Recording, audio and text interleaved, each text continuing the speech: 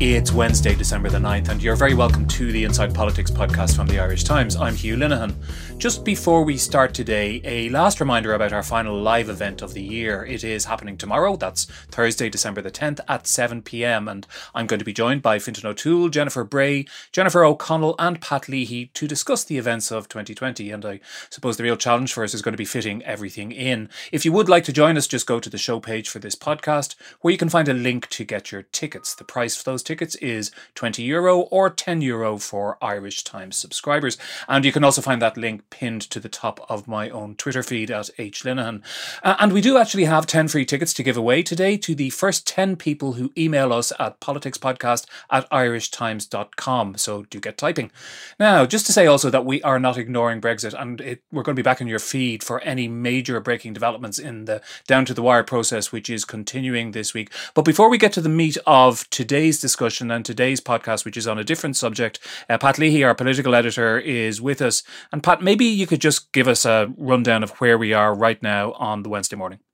Yeah, Hugh. Well, most people will be aware that this evening Boris Johnson is travelling to Brussels. He's going to have dinner with Commission President Ursula von der Leyen. This won't be a negotiation, but it will hardly be an entirely social occasion either. And really, unless there is some movement by one or both parties from the positions that they have held up until now, then we will be headed for a no deal. So both leaders have been briefed by their negotiating teams as to the state of play. Both sides are still divided principally on level playing field issues. There's also quite a chasm between them on fisheries, though the sense of people who I've been speaking to who are briefed in significant depth on the progress of the negotiations is that fisheries is probably doable with some sort of compromise, but level playing field issues are much more difficult. And as I say, I don't see that chasm will be crossed unless there is some movement by the political principles, and that's why it's the political decision makers that are meeting tonight, rather than the negotiators who can only go as far as they are allowed by the political principles. The feeling in Dublin, briefly, is pretty pessimistic. I spoke to the Taoiseach last night. He confessed himself to be on the pessimistic side. Elsewhere yesterday, he said that a deal was, the prospects for a deal were about 50-50. That's certainly the most you could say for it. There was agreement yesterday between British negotiators and European Union negotiators on the implementation of the Northern Ireland Protocol. Though there is a suspicion in Dublin that this is to sort of clear the decks with the incoming Biden administration, so that the Biden administration can't object to or won't object to a free trade deal that doesn't have implications for the North. It's sort of boxing off the North, because as we know, Washington had been warning about the implications for a free trade deal between the US and UK if there was any backsliding on the Northern Ireland Protocol. So that's where we stand at the moment. Nothing decided yet, Hugh, but certainly, and I know we've said this on numerous occasions, but today, and more particularly this evening, is a really crucial point. We are reaching the stage where decisive decisions will have to be made. Tonight, tomorrow, EU leaders meet in Brussels for a 2-day summit. My sense is that really by the end of that summit, and certainly into the weekend, we will know whether we are headed for a no deal on the 1st of January. But that is at least, as the Taoiseach says, at least a 50-50 likelihood at the moment, and possibly a bit more than that. Okay, and like the famed Skibbereen Eagle, we will be keeping our eye in this podcast on developments in Brussels over the next 24 hours or so. But we did want to turn our attention today to what some believe is becoming the new underlying dynamic of Irish politics. In recent months, we've seen increasingly fractious exchanges between Sinn Féin and Fine Gael on issues including Taoiseach Leo Varadkar's leaking of information about confidential negotiations with the medical profession, and Justice Minister Helen McEntee's appointment of Seamus Wolfe to the Supreme Court, to the more recent controversies over the social media utterances of Sinn Féin's chair of the Public Accounts Committee, Brian Stanley. But if we look beyond those particular issues, it does seem increasingly clear to some commentators that what they represent is the new binary of Irish politics in the form of those two parties, something that's been reflected to some extent in recent opinion polls as well. To discuss this, I am joined by Teresa Reedy, a political scientist at University College Cork, and Pat is still with us as well. And actually, Pat, I'm going to go to you first, if you don't mind, because you laid out the thesis for this. Maybe you could explain what it is you're describing in a recent column. Yeah, I've written about this a couple of times, Hugh, as indeed have other people. And, I suppose we're at the end of the year, so we all look back and see what was significant, what wasn't over the course of the year. I think this is one of the things that we will remember 2020 for, this realignment of the political landscape that took place at the general election. And that, I think, general election and subsequently, I suppose, and that revolves around a couple of things. One of them is the rise of Sinn Féin. Now, while, Fianna Fáil remains, I suppose it's good to remind ourselves from time to time, the largest party in the Dáil, and retains the leadership of the government. In a way, I think our political debate is being reoriented around the twin poles of Sinn Féin on the one hand, which now leads the opposition, and a look at opinion polls would bear out the suspicion that their rise was not confined to the seats that they won in the general election. If there was a general election tomorrow, that we know there's not going to be, Sinn Féin would gain a hatful of extra seats. But the other thing, and this came subsequent to the general election, which I suppose, bolsters this idea of a reformed or a recast political landscape, is the resuscitation in Fine Gael since that general election, largely through the party's management in government of the first phase of the pandemic. Fine Gael had a terrible general election, something which hasn't really been interrogated in great detail by that party. Presumably in part because the leadership would be faced with all sorts of uncomfortable questions, not least the one about this whole project of the Leo Varadkar project as a young leader for a young country, all that sort of stuff, which didn't really play productively for that party in the general election. But notwithstanding that poor general election result, the party has been resuscitated, and although it doesn't hold the leadership of the government now, I think we can see in the way that the government opposition dynamic has developed since the formation of this government, that our political debate is increasingly defined by these two poles of Sinn Féin on the one hand and Fine Gael on the other, with Fianna Fáil almost playing a supporting role to Fine Gael. And I think that is something that will be with us for some time. I think that the electoral strength of Fine Gael from its natural constituency will endure. Sinn Féin is clearly on the rise. Polls bearing this out, just as they are with the with Fine Gael's strength, and that squeezes Fianna Fáil, and I think that has been one of the most. I think that reorientation away from a situation which we once had, and we've discussed it on this on the podcast before, where for much of the political history of the independent state, the most important division in our politics was the old Civil War one between Fianna Fáil and Fine Gael. Now we can say definitively that is no longer the case. The biggest dividing line is between Fine Gael and its allies on one side, and Sinn Féin and its allies on the other. Theresa, do you buy this thesis? I mean, a lot of people said in the aftermath of the election earlier this year was that the old two-party hegemony was finally broken, that we now had three large parties and a multiplicity of smaller groupings as well. But if this thesis is true, it might mean that election was really just a transitionary phase to the new shape of Irish politics. What do you make of it?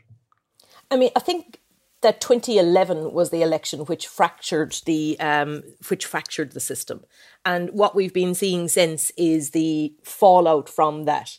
And what's not yet clear is where we have settled into as a party system. I don't think we have three large parties. I think we have three medium-sized parties. And two of those parties have quite clear identities that connect with their support base. Now, interestingly, they're actually the second and third largest parties at the moment. Fine Gael has a clear support on the centre-right, a clear set of policies, and it connects with its voters, albeit performs very poorly in elections. Sinn Féin has a left-leaning support. It also attracts a lot of support, an anti-system, anti-elite support. And in that sense, it's also directly in contrast to Fine Gael's quite pro-system, status quo type support. And then sitting probably closer to Fine Gael in some ways in terms of its support for the system, perhaps closer to Sinn Féin in terms of its economic ideologies, sit Fianna Fáil. But Fianna Fáil's identity has been squeezed. And what's very interesting in some of the data that we got in the post-election study is that these identities are very clear, and people have reactions to Fine Gael and to Sinn Féin. They either like them or they really dislike them in both cases. But Fianna Fáil is really not engaging or generating a connection with its voters, and whether it's the leader of Fianna Fáil or the actual party itself, is the reaction of voters. Now, on one level, that's a good thing to Fianna Fáil, because if we go back to the data from 2011, there was a visceral hatred of Fianna Fáil tied directly to the collapse in support. So they've certainly moved beyond that, which was probably a very necessary thing for the party. But they remain at a kind of a crossroads in terms of developing or reconnecting with their voters in a substantial way, either in personality terms or in policy terms around the parties. So I think you have the contours of a new party competition structure coming into play, and it's certainly anchored by Sinn Féin on one side and Fine Gael on the other side. But we've seen a lot of fluctuation at the last couple of elections. So I'd be a little bit hesitant about saying that it will definitely continue in this way. I think that we're in a very unusual kind of situation at the moment due to the pandemic. And, there's quite a lot of policy consensus among all the main political parties around aspects of the pandemic. So the normal kind of politics of government and opposition, whilst it's re-emerged probably since the summer, it's still more muted than it would usually be. So we'll have to see how that goes. But so far, the opinion polls seem to be supporting this continuing idea of a kind of an emerging left and right structure to politics 100 years after pretty much every other European country developed this structure. Indeed, and at a time when many of them are moving on from it onto further uncharted territory. Can I ask you one thing about this, Theresa? This new bipolar reality that emerges, if it emerges, will obviously be very different. As you said, it will be against a more fragmented backdrop. It won't be like the old system which existed for a lot of the history of the state with 2.5 parties, Labour, Fine Gael, Fianna Fáil, and maybe a couple of other things. Here you've got, the Sinn Féin and Fine Gael can expect to get maybe somewhere around 60%, slightly more between them if they have a good election at the next election. That still leaves a lot of contestation. But where you don't have contestation, I'm presuming, and tell me if I'm wrong, is between Fine Gael and Sinn Féin for the same voters. They may be picking across, like carrion birds across the corpse of Fianna Fáil, but they're not actually... I don't anticipate seeing the equivalent of, Obama-Trump voters, which you had in the United States. I don't see a lot of that likely to happen in Irish politics. Am I wrong? No, I mean, that's pretty well supported by the data from the exit poll, and it's in the Our Ireland Voter Book. Sinn Féin is doing very well amongst working class voters. What was interesting about the 2020 election is it began to do much better amongst kind of working class voters outside of Dublin, and that actually contributed to its big bounce. Whereas Fine Gael does quite well amongst what we might call AB voters, and certainly middle class, particularly urban middle class voters, and it has strength in pockets of rural areas around the country as well. So that they're drawing their support from quite distinct bases. But I think an important thing to note about the support base for all of the political parties in Ireland is that voters aren't very loyal to Irish political parties. And, most party systems are built on the basis that there are people who have a strong and enduring connection to political parties. So they support one political party over most of their lifetime, and they always vote for that political party, except in very unusual circumstances. That kind of party affiliation or party attachment in Ireland has really collapsed in the last number of years. And we see that in relation to Fianna Fáil and Fine Gael, that kind of traditional 30 to 40% of voters that they could nearly always rely on to vote for them have just eroded away slowly, and then in quite large chunks in, say, 2011 for Fianna Fáil. And Sinn Féin has also got a fairly small core support base. At the 2020 election, it made a big leap forward. So it attracted a lot of these voters, but these are new voters. And the big question is whether these are going to become permanent supporters of the party, or whether they were simply lending their votes to Sinn Féin for that time, and that they may go on to some of the other small left parties in the system, or they may go to, back to Fianna Fáil. So that we've had some very unsettling or very volatile elections, and that kind of stable support base that used to keep Fianna Fáil and Fine Gael in their kind of first and second positions in the party system, that has collapsed. But it's not yet clear whether Sinn Féin is going to be able to actually attract those voters and keep them in an enduring way, which is crucial if we're going to see the kind of left-right Sinn Féin, Fine Gael type competition into the future on a kind of a semi-permanent basis. They need to build that kind of long-term semi-permanent connection to the voters. Yeah, I want to come to that question of this larger Sinn Féin coalition and the tensions that might exist within it over the next few years. But just to come back to something that you said, Pat, which I think is important and it has been under-discussed, which is Fine Gael's rotten performance in the election earlier this year, which, followed on from a pretty rotten performance in 2016 as well, that the party's parliamentary representation has collapsed, might be a bit too strong, but has certainly shrunk pretty dramatically. And even though it's performing fairly well in the polls, as you say, because of its performance its perceived performance during the pandemic, there must be a fear in Fine Gael that those poll numbers are relatively temporary, and as happened in 2016 and in 2020, when push comes to shove, it's not going to perform, or it's going to underperform again when it comes to a general election. To be honest, Hugh, I'm not sure that there is that widespread fear in Fine Gael. But there should be, because as you say, they've now had two general elections in which they have underperformed expectations. And more importantly, they've underperformed polls that, the polling trends for the bulk of the period before the general election. And that is something that hasn't really been the subject of any self-examination within Fine Gael.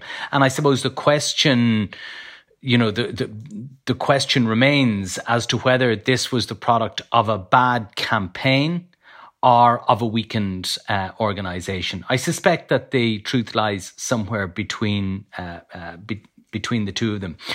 Just on one of the points that Teresa rightly made there, I think, which is about the volatility of the current system. And, we're talking about a realignment of the political landscape, that is what we see in front of us. But I think it would be foolish. And while you can't find anybody in Leinster House at the moment who will tell you anything other than Sinn Féin are going to lead the next government and Fine Gael will be the largest party of opposition by some distance.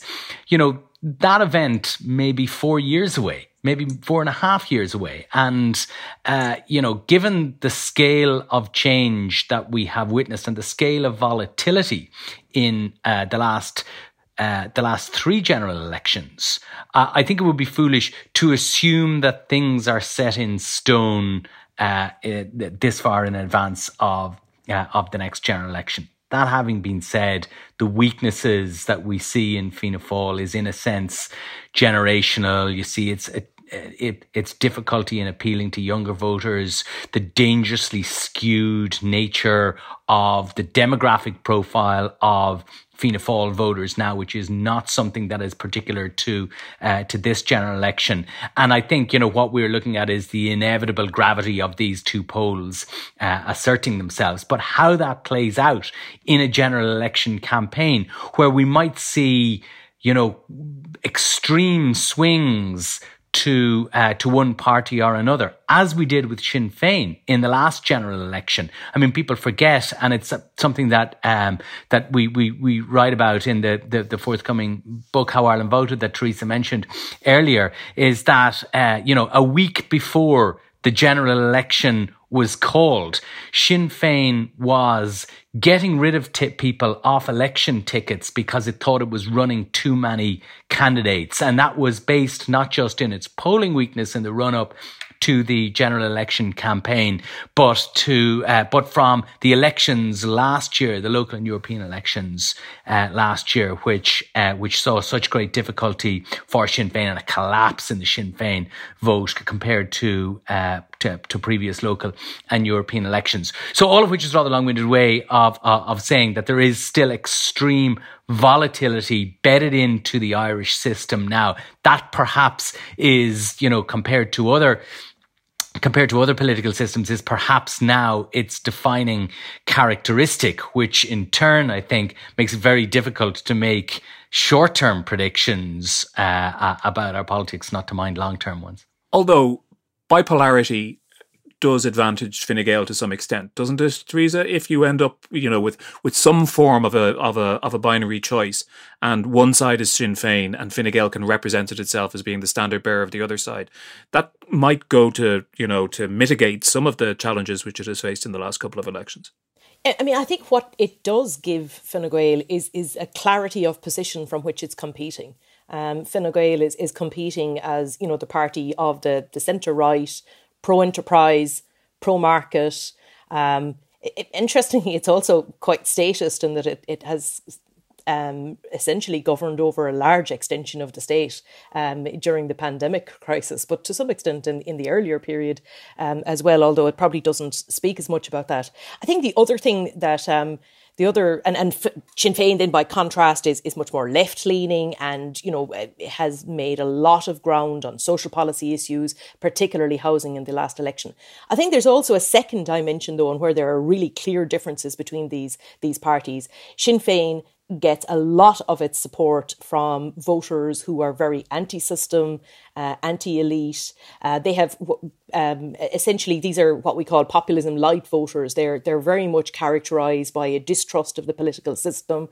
They believe that politicians are in it for themselves. They don't care about the people, and they tend to have kind of quite simplistic views about how the nature of politics works. And in a way, the Fine Gael voter is the anti-populist voter. The Fine Gael voter believes very strongly in the system, believes that the system can work well for everybody, and there is that kind of second dimension of difference between the two political parties, in one standing very much for the system and the status quo, and Sinn Féin very much the anti-system party, and again that allows them to demonstrate very clear differences between them, but it does present a challenge, of course, to Sinn Féin should it ever evolve into government, because it becomes much more difficult to be anti-system when you are the system. But for the time being, there are clear poles of difference or points of difference between these two political parties. And Fine Gael, for much of its history, had to or struggled to define how it was different from its major competitor, Fianna Fáil. There was a lot of kind of open mouths and kind of blank pauses in interviews over the years as parties struggled to find things that made these two parties different and why you should vote for one rather than the other. That's not the case in this kind of new emerging reality. There are very clear differences between these two political parties, and to some extent, I think that's where Fianna Fáil, part of its struggles come from, in that it doesn't have this clear identity of where it sits in this dichotomy around the left and right divide, around the kind of certainly this kind of populist, this pro-system, anti-system approach. And I think there's some degree of realisation within Fianna Fáil that this is a problem, because you hear from the parliamentary party every week that the party needs to assert itself more clearly. But what we never really get to is in which direction. Identities aren't things that you can take down from the shelf and sell to voters. They need to be a reflection of the core of the party. I think that's a difficulty for Fianna Fáil, but it's one where Fine Gael and Sinn Féin do have the advantages that they do have clear identities and clear positions that they can sell to voters. How far they get with them, of course, will be very much shaped by the context of the next election and economic performance, which is not really kind of filtering in at the moment, but we're facing into a very different economic reality next year, and I think that will very significantly contribute to the dynamic of policy competition between these parties. I do wonder how clear, Theresa, the identity which you described, the Sinn Féin identity is as it gets larger and becomes a bigger tent with a more diverse range of people within it, both within the party and among its voters. I'm not going to get into the whole question of what populism means and whether it's a pejorative phrase and it means different things to different people. But, Eoin O'Brien has described Sinn Féin's approach as left populism, so we should take that as face value. And some of the critiques which you described there of the system as articulated by Sinn Féin in a couple of the things which I mentioned at the top of the podcast, insiderism as represented by the actions of Leo Varadkar or the appointment of Supreme Court judges, all that kind of thing. That fits very well, and it's an easy argument relatively to make in opposition. It comes under huge pressure very fast when the prospect of really being in power happens. And even, I was looking at Kate O'Connell, the former Fine Gael TD, having a go at Sinn Féin on RTE earlier this week. And I thought it was interesting, the kind of arguments which she was making, which I'm guessing some of which might be coming from central office, even in Fine Gael, were about things like anti-vaxxer tendencies among Sinn Féin candidates, unfortunate or embarrassing things which they had said on social media in the past. Just a general sense that if you kind of dig under the surface, there's a whole range of people, ranging from idealistic young people on the left in their 20s who are involved with the LGBT movements, to people who were sort of really on the margins of politics and have been brought into Sinn Féin as a whole. The whole thing could kind of blow up in Sinn Féin's face once they have to start making the pragmatic compromises of being in a government, almost certainly in a coalition government. I think most medium to large parties are coalitions. They bring support or draw support from a variety of different groups. I think there's been very interesting research done on why Ireland doesn't have a significant far-right force, an anti-immigrant party of the type that you see in most other West European countries.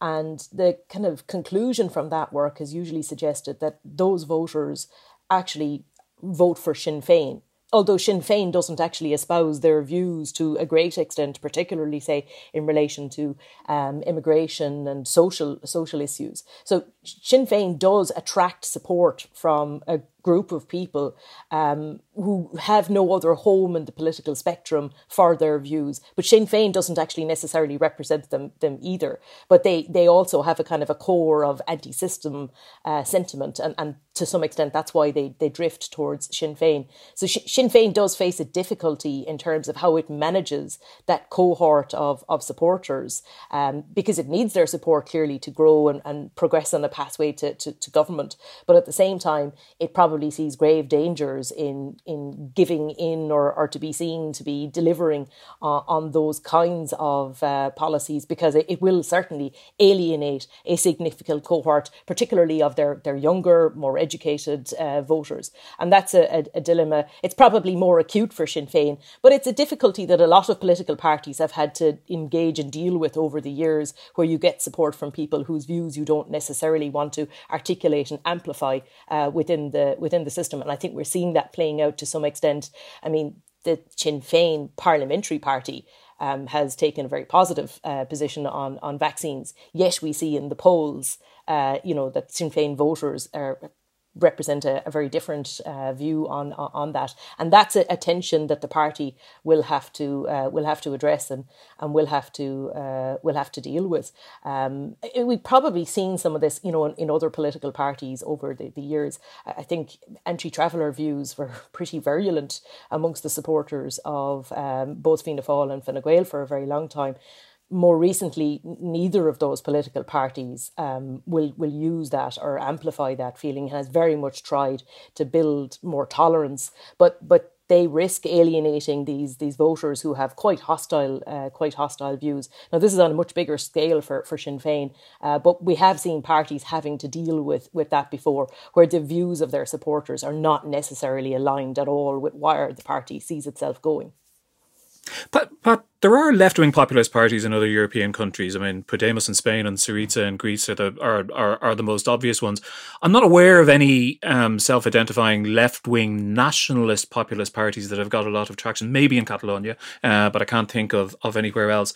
A lot of the attacks on Sinn Féin coming from Fine Gael and from other opponents of Sinn Féin has been over the Troubles, its involvement in the Troubles, its view of the Troubles, its history, whether that relationship with the military wing in the north is over, is dead or buried or not. But I'm not sure how much traction those have. Michael McDowell has a blistering column in the Irish Times this morning about what he sees as the fact that the party is still run by an unelected coterie somewhere in the Felons Club in West Belfast or wherever it is.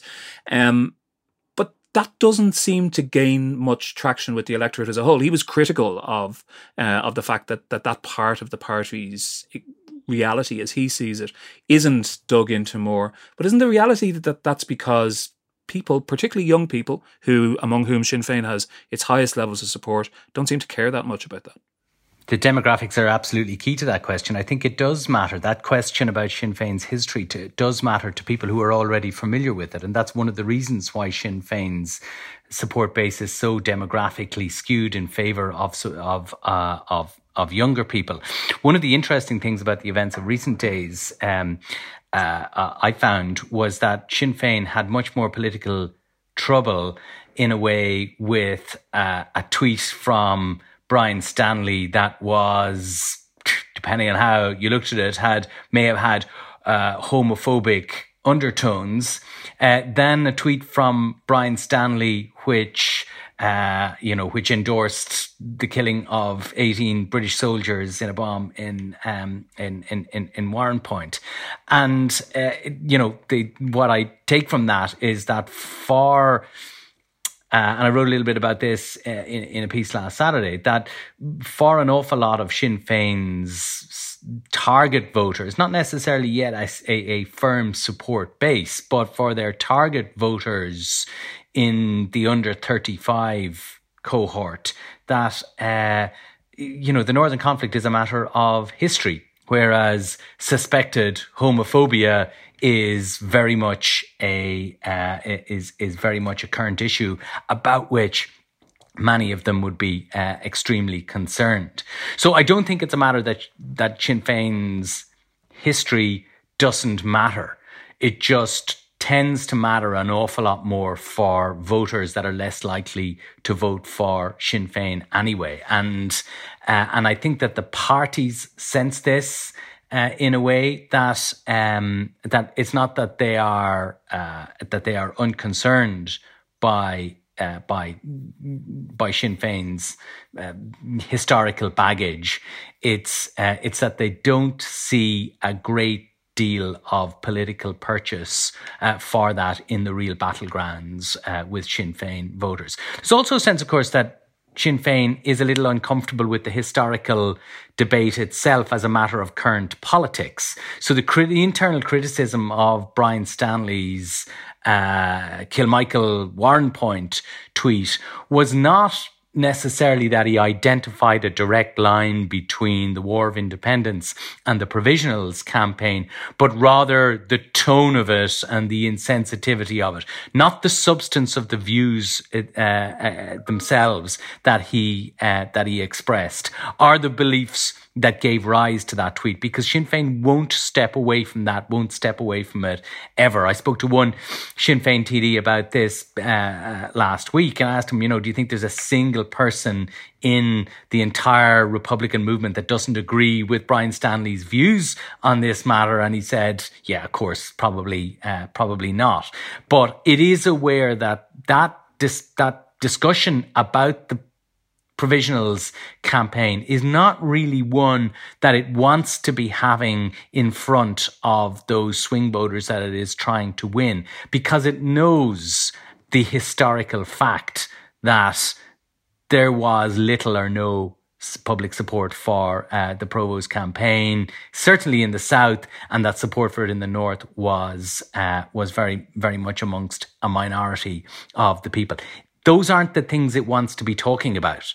The things it wants to be talking about are those elements of that left-wing populist programme that Eoin Ó Broin spoke about relatively recently.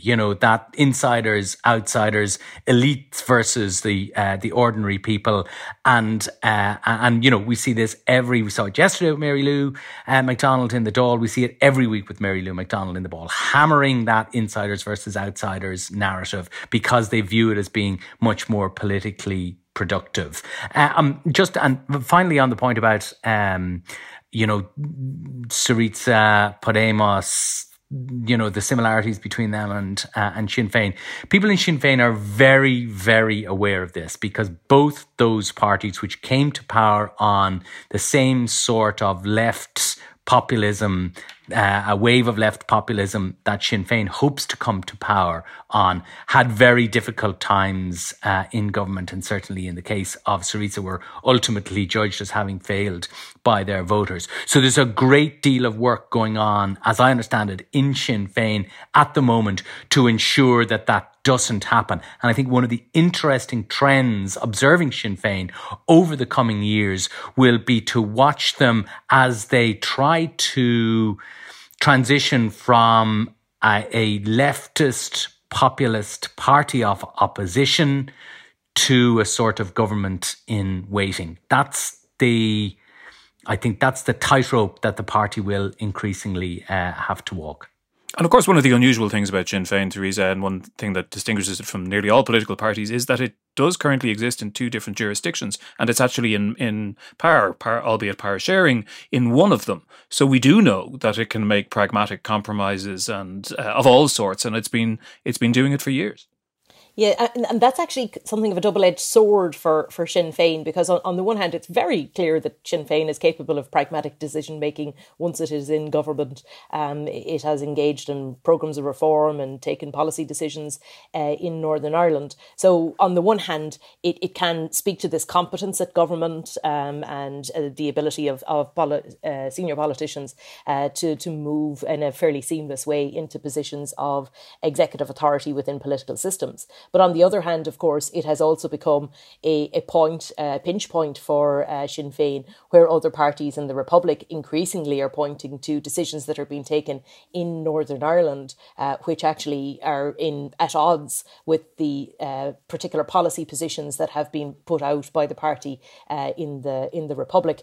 And Fine Gael, I think, has been particularly aiming to do this, and we've seen something of an outbreak of fairly heavy negative campaigning in the last number of weeks, where Fine Gael in particular is pointing to these inconsistencies. So it's positive in terms of being able to present itself as a competent party capable of governing, but it's not without its difficulties, because it does also mean that the party has a record of government that it has to stand over, albeit a constrained government, but nevertheless Sinn Féin ministers taking decisions which have particular clear consequences. So it has to defend that.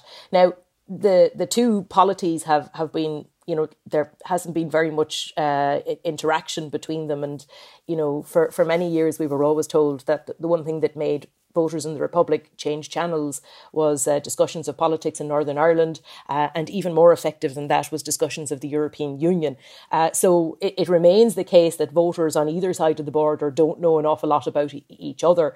So, how effective these criticisms of Sinn Féin will be, it remains to be seen. And more generally, the research we have tells us that negative campaigning, although billions are spent on it, it's not necessarily something that particularly resonates with voters. And in fact, the balance of probably evidence suggests that it turns voters off, and probably more than anything else, it actually discourages some people from actually going out to vote. So there are real dangers there.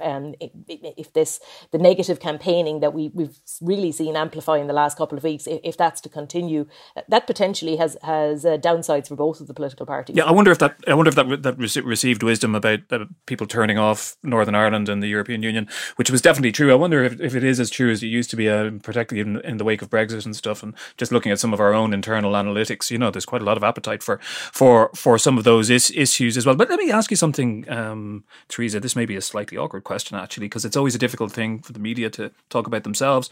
But if I were a Sinn Féin voter and I looked at the op-ed pages of the national newspapers over the last 10 days or so, and the amount of inches and space that was given to a single tweet by Brian Stanley and what it all meant, I might say, and in fact, if you looked at social media, I would say, because they did say at great length, that the media are in the tank for, if not for Fine Gael, then against Sinn Féin anyway. That the if we are entering a new bipolar political reality, that one of those polls, the Sinn Féin poll, is drastically underrepresented in the media, and that in itself is an example of the way in which elites exclude Sinn Féin voters and their views. I think the first thing is the media is not a single thing. Not all of the outlets take the same editorial line. I think we'd probably say some outlets are more critical of Sinn Féin than other outlets.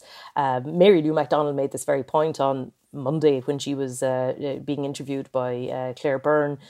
She kind of asserted that there had been more attention given to this than necessarily was warranted.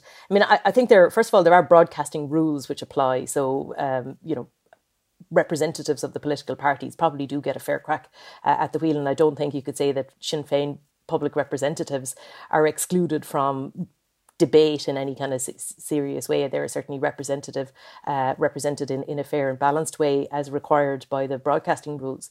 I think the op-ed pages of the newspapers is a different thing. And again, I'd probably go back to something to do with demographic and age. The op-ed writers that feature across our news media perhaps come from maybe I might suggest an older and male demographic. And many of them, of course, have a lived experience in relation to Sinn Féin that is far more critical. If we saw more younger contributors to the op-ed pages, we might get a more balanced and even. So I think there's probably a dynamic. There's certainly an anti-Sinn Féin dynamic there, but it's not disconnected from all the other things that we've been talking about.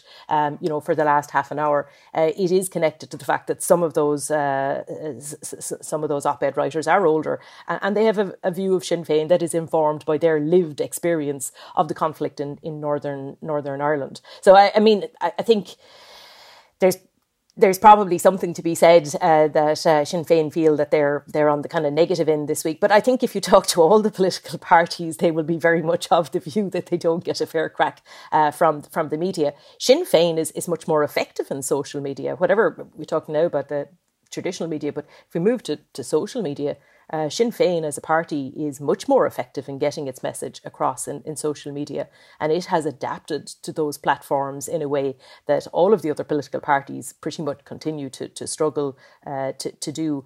And the same book, How Ireland Voted, Jane Souter, Kirsty Park have a very interesting chapter in there with lots of data, which just shows how far ahead Sinn Féin is of all the other political parties in terms of getting its message across in social media and in terms of the way it connected with voters. So it might feel that it has a disadvantage in one platform or another, but certainly it's advantaged in other platforms. So these are swings and roundabouts, I think.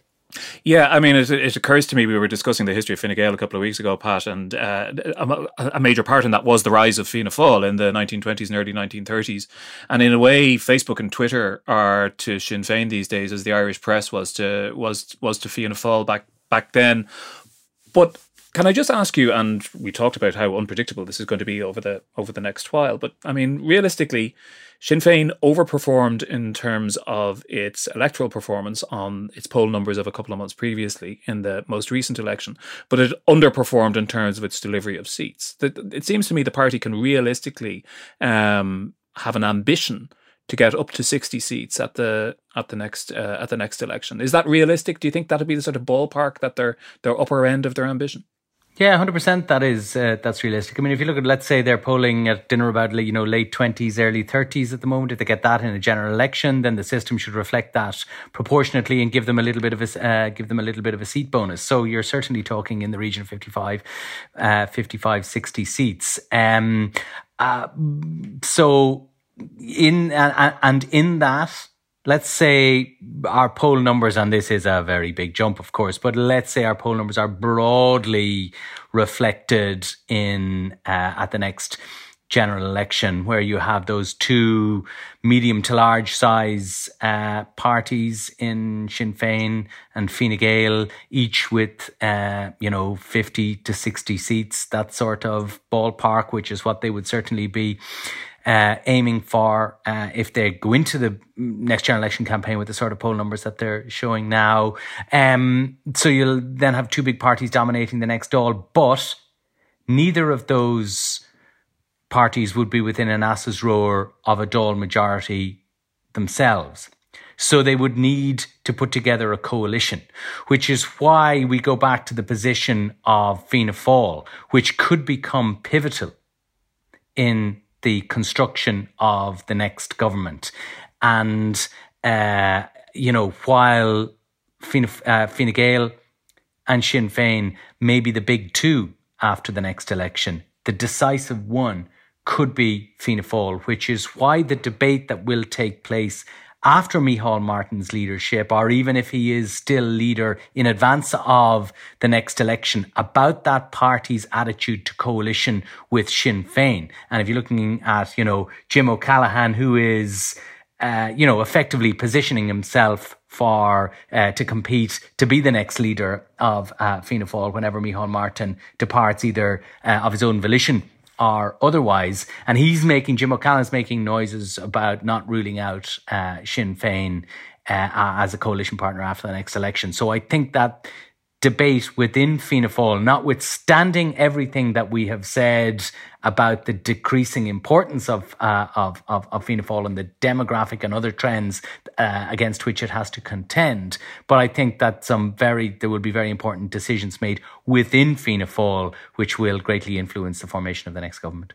Teresa, when you look into your crystal ball, do you see Taoiseach Jim O'Callaghan and Taoiseach Mary Lou MacDonald sitting side by side in the Dáil? Or do you see more of a sort of a patchwork of a left coalition? I could imagine that some in Sinn Féin would want to get those left-wing parties on side and into the tent rather than outside, criticising them from the opposition benches.